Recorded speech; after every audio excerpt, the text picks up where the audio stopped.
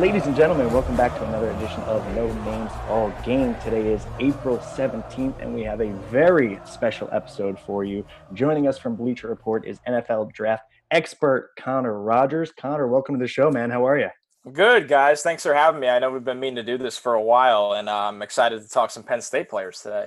Yeah, man. Thank you for coming on. NFL draft is less than a week away. For some of our listeners who maybe aren't as into the draft as we are, I know you've been doing this for quite a while. You know, you've been at Bleacher Report 5 or 6 years, covering NFL in all kinds of different ways. But how long have you been in the weeds of grading players, mock draft, covering the draft, kind of doing it all?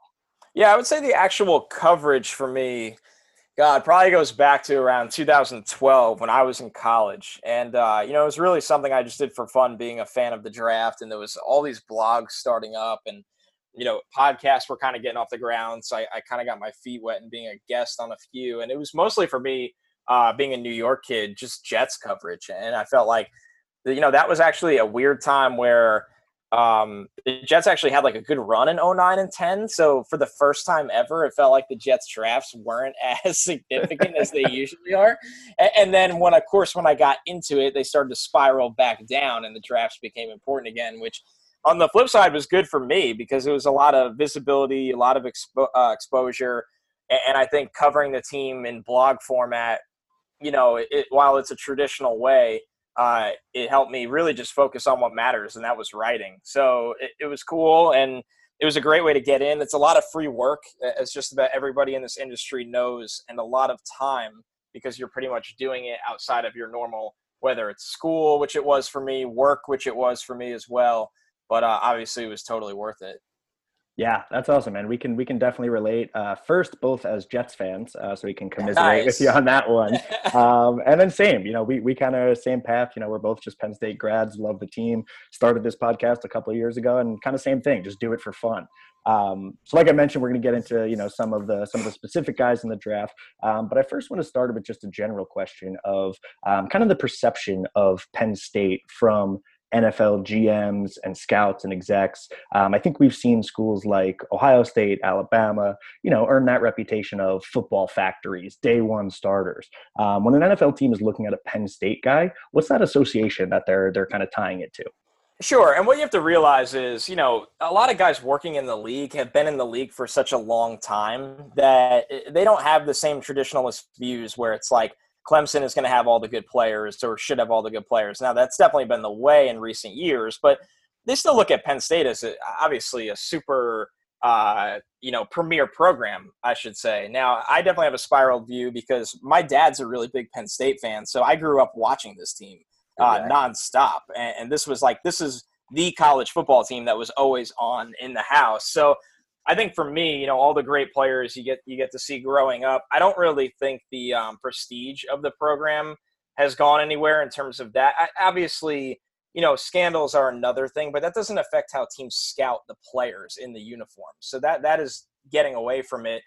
I think the most notable thing personally for me since I've been doing this is just the level of athlete they put out, the training staff, the program. Like these guys are combine ready every single year. And it's not the Saquon Barkleys of the world or, Gross Matos or, I know Hamler was hurt, but Hamler, I've been trying to tell everyone, Hamler could have went 4.2s. Like that's what's crazy about it. We don't talk about that enough.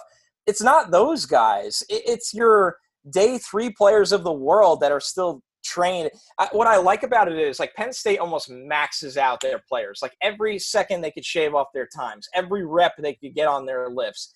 Every little thing like that, it seems like their nutrition and weight program is as good as it gets. Now, while the football team hasn't been, in college football playoffs or this premier top 5 team, the NFL talent is still there year after year. And I think that is very, very evident once again this year.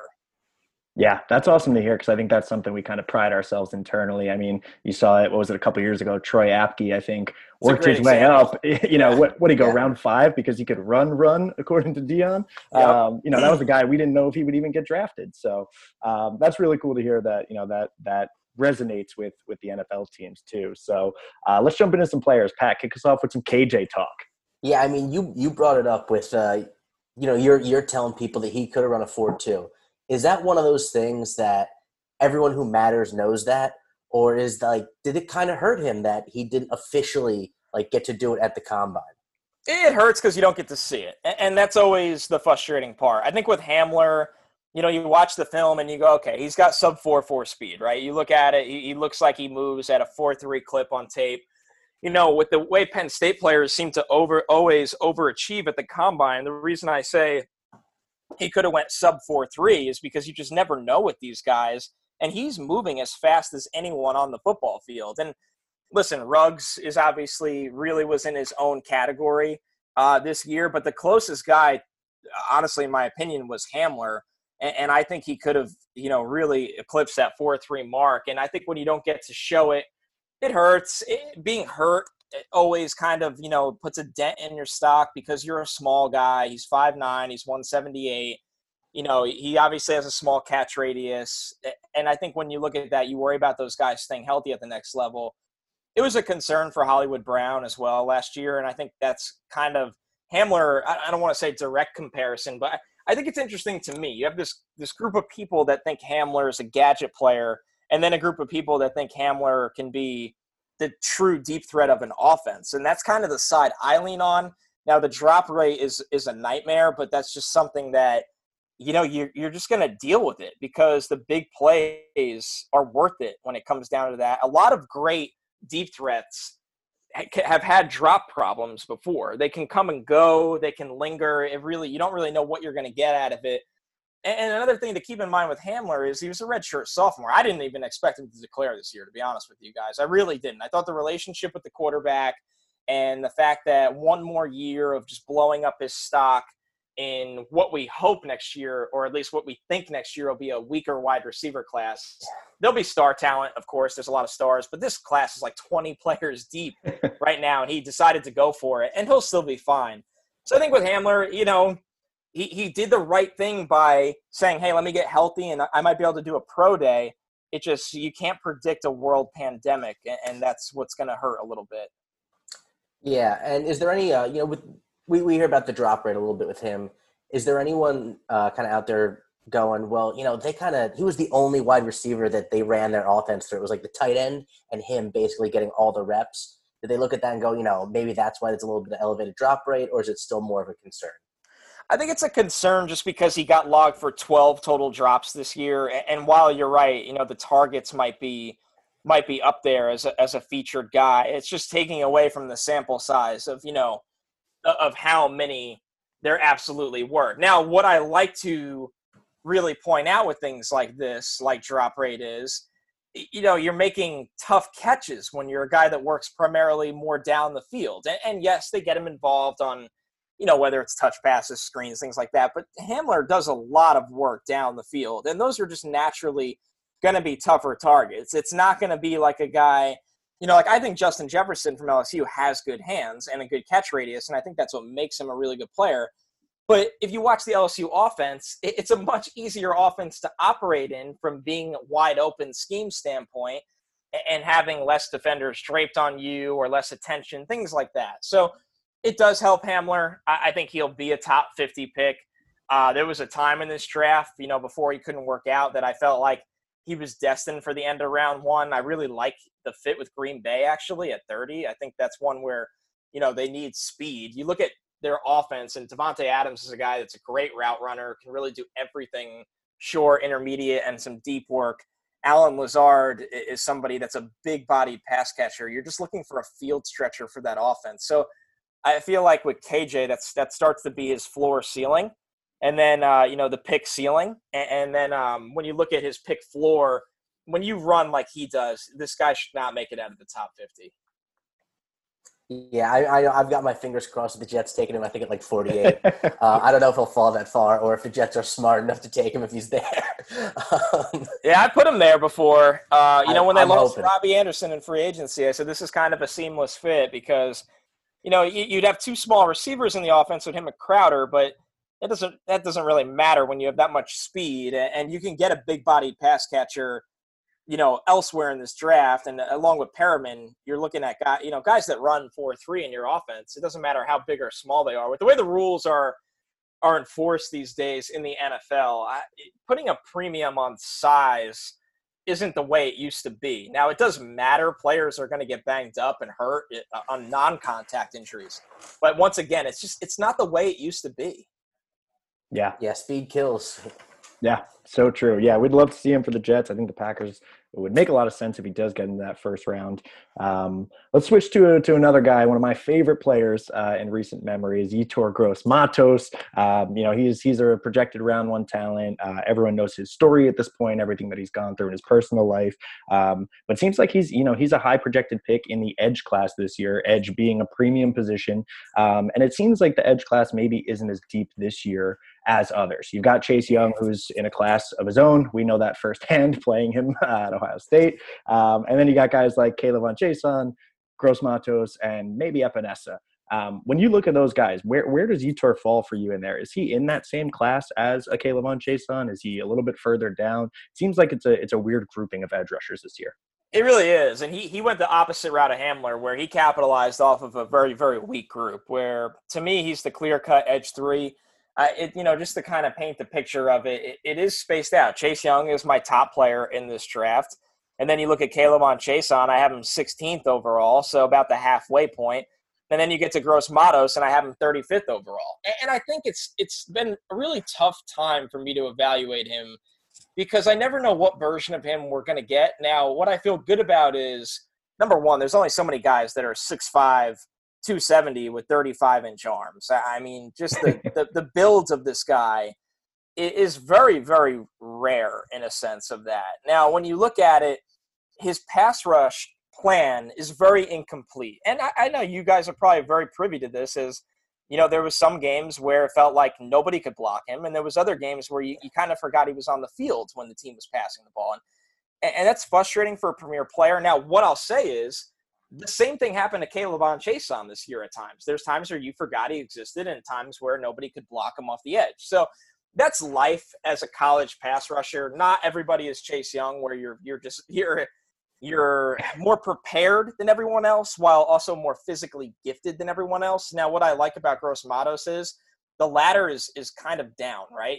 You aren't really worried about the physical ability or traits.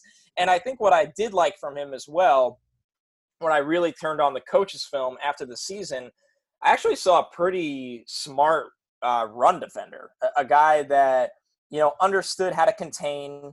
He understood not to overshoot. This is the time where I would love to, pick a brain of a Penn State defensive staffer and be like, how much did you really ask him to just go? Because sometimes it looked like he wasn't asked to do that, while other games where the sack numbers or pressures were high, it did look that way, especially against lower levels of competition where they knew a double team wouldn't even really work. So once again, when you have that kind of length and you play, how do I put this? Now, I don't want to say efficiently, but so smart. He's so under control and just like he understands everything in front of him in his job.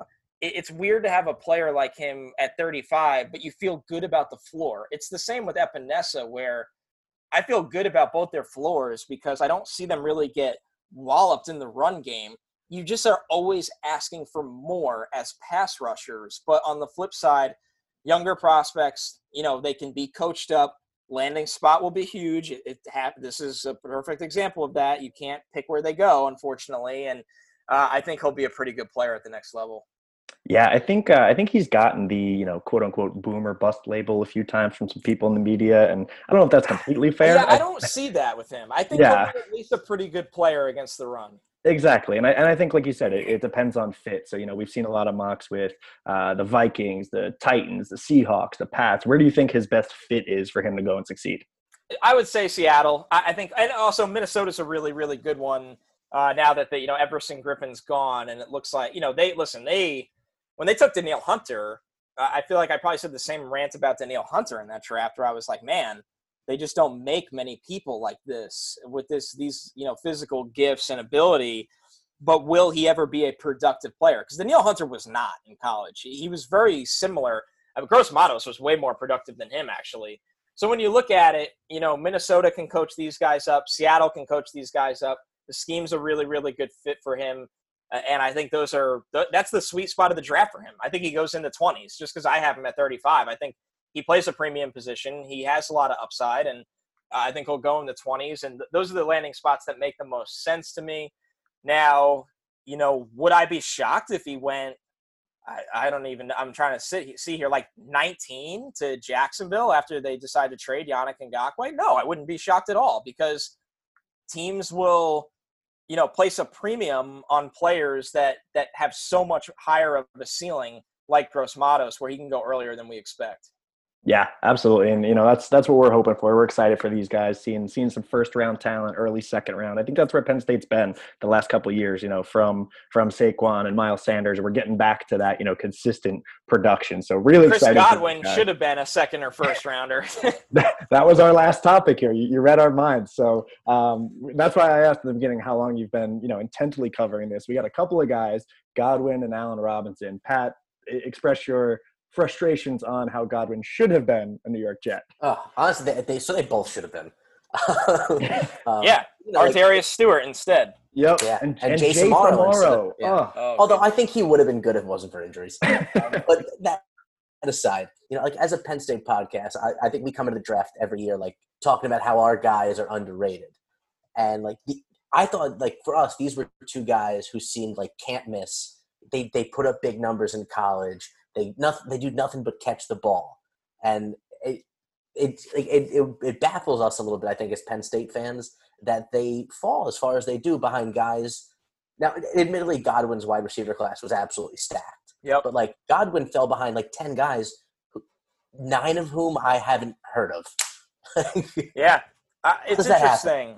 Well, it's a great question because I would love to really know how does that happen in sense of what were teams not seeing in him? And I remember the Godwin year.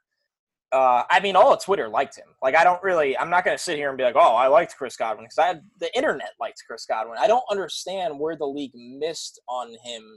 It's a little confusing. I remember trying to think one conversation I had with the executive that year on him because we were debating a couple of the wide receivers that we thought would be there on day 2. And I get the vibe was that they thought, he wouldn't run away from NFL defenders as much and how he would be in contested catch situations. And it hasn't been a problem at all. So, now it's hard to, once again, the Tampa offense it's going to inflate numbers a little bit, but the guy is a great player and was severely underdrafted. It's just nuts to me when you look at it. So it can go a couple different ways. It really can. I think, sometimes teams just overthink it. Sometimes teams struggle to see what the true picture of a player is in an offense where it might not be, lighting it up. And other times it's as simple as this, guys. There's an SEC bias in the NFL. Yep. I'll sit here and just be honest. There is. And I don't know. Not just in the NFL either. No, it's not. Yeah, God forbid you say anything wrong. So, and then you look at Godwin's profile. He ran a 4.42. He jumped really well. His 7.3 cone. The shuttle time was great. Everything was there for him to translate. So, it's tough to figure that one out. Yeah, definitely. The draft is, you know this better than anyone. It's a crapshoot. We predict, we mock, things change all the time. So, we got to get you out of here, but a couple rapid fire questions to wrap us up. Quick couple word answers here. Do draft analysts like yourself actually care about their mocks being right? We change them so many times. Do you guys actually go back and be like, how many did I get? Not really. People do. I don't really get hung up over it. I do take pride in generally narrowing it down. I don't want to be sitting there and be like, I think the Panthers are definitely taking Derek Brown. And then they go so far from that. And it's just damn, I have no idea what I'm doing. It's so, you don't like that, but overall pick, how right you are at the end of the day, everybody starts copying each other. So it doesn't matter anyway. Yeah, that's fair. We know the whole process leading up to the draft is really intense. You guys are watching hours and hours of tape, studying hundreds of players. Is there something go-to that you'd love to do once it's all over? Take a vacation, go for a night out, or are you just on to next year already? No, that's a great question. I am not on to next year already. That is 100% no. I do the same thing every year. So I always forget, number one, that my work isn't done after the draft, which is foolish. The next 2 weeks I have to do the grades and like player on team analysis, which is just as much as the month before. But I always forget that, so I celebrate too early. I dropped the ball before the goal line, and so we do that. And then the next 2 weeks of May are pretty chill for the most part, especially at work. It's a shame I won't be in the office, till God knows when right now. But they're usually a little chill. I'll dabble in like the star players of next year's college football season. Like this year, the last 2 weeks of May, I'll probably watch Jamar Chase, Justin Ross, Justin Fields and Trevor Lawrence. And I mean, dabble, guys. I'm not sitting there for 8. And then June, I go to Europe every year as vacation. Nice. So yeah, I try to see different places. I'm kind of like a history nerd. So that's what I've done the last 2 years. And I pretty much do that. Hopefully do that every year, just see different places and stuff. And that's kind of like a good 2 weeks of like really no phone and like little to no nothing. So that's the way to do it. And then I come back for summer in July and try to get through about 50 to 100 players just to knock out before the season starts, and we plan the tailgate tour. Yeah, that's awesome, man. And then the last one, I know when you guys interview players, you guys often ask them, who do you look up to or who do you model your game after? Is there anyone in the draft world or just media world in general that you look up to and kind of grew up watching as you've gotten into this role yourself? Yeah, that's a great one. I think for me, so I'm 28 years old. So I grew up watching Kiper and McShay with the draft. And I think they both, everybody likes to poke fun at Mel now, and I get it. And he probably earns it plenty of times. But I think those guys deserve credit for where, I get to sit today. I mean, it's like this crazy world of 24/7, 365 draft coverage that gets bigger and bigger every year. So I think I'm thankful for the ESPN coverage of it. And then I think what Mayock has done going from, sure, he played, but he never scouted in the league. And to be a media analyst for that long and then get a shot at the league, and I think doing a pretty damn good job of it in just 1 year, I find myself rooting for Mike Mayock, because that's something like I hope to do this, guys, for, as long as I can. But there is always a part of me that, like, maybe when I'm like 50, 55 years old, I'd love to sit in the GM chair and be like, all right, let's cut all the BS out and see if I could actually do this when the heat is on. So I think like that side of me really makes me appreciate and respect and root for Mike Mayock. And then just from an entertainment standpoint, which we do a ton of at Bleacher Report and Stick to Football, we try to make it fun. I think what Kyle Brandt is doing right now is just phenomenal, to be honest with you. I think he makes football fun. And I think a lot of people forget that that's why we watch football. Yeah, absolutely. Well, hey, when Gary V buys the Jets in 20, 30 years, I'll put your name in for GM. I hope so. Awesome, man. Well, thank you so much for the time. We appreciate it. If you guys ever do a tailgate tour at Penn State, hit us up. It's coming. We'd love to host you. It's coming. Yeah, and for our listeners, if you want to check out Connor, check him on Twitter at Connor J. Rogers. Check out Stick to Football. Awesome podcast. And you guys are going to be doing some live coverage of the draft, right? That's right. On the Bleacher Report app and YouTube, with Bleacher Report's YouTube page, we will be live for at least the first 5 rounds. So I think, I'm biased. I think it's the best. So you don't have to worry about commercials and all that crap. We agree. Yeah. So, and we'll talk about the players the whole time. So I can't wait. Awesome, man. Well, best of luck with everything over the next week. Thanks again, and we'll talk to you soon. Thank you, guys. I appreciate you having me. Thanks for coming on, man. Take care. All right. Later, boys.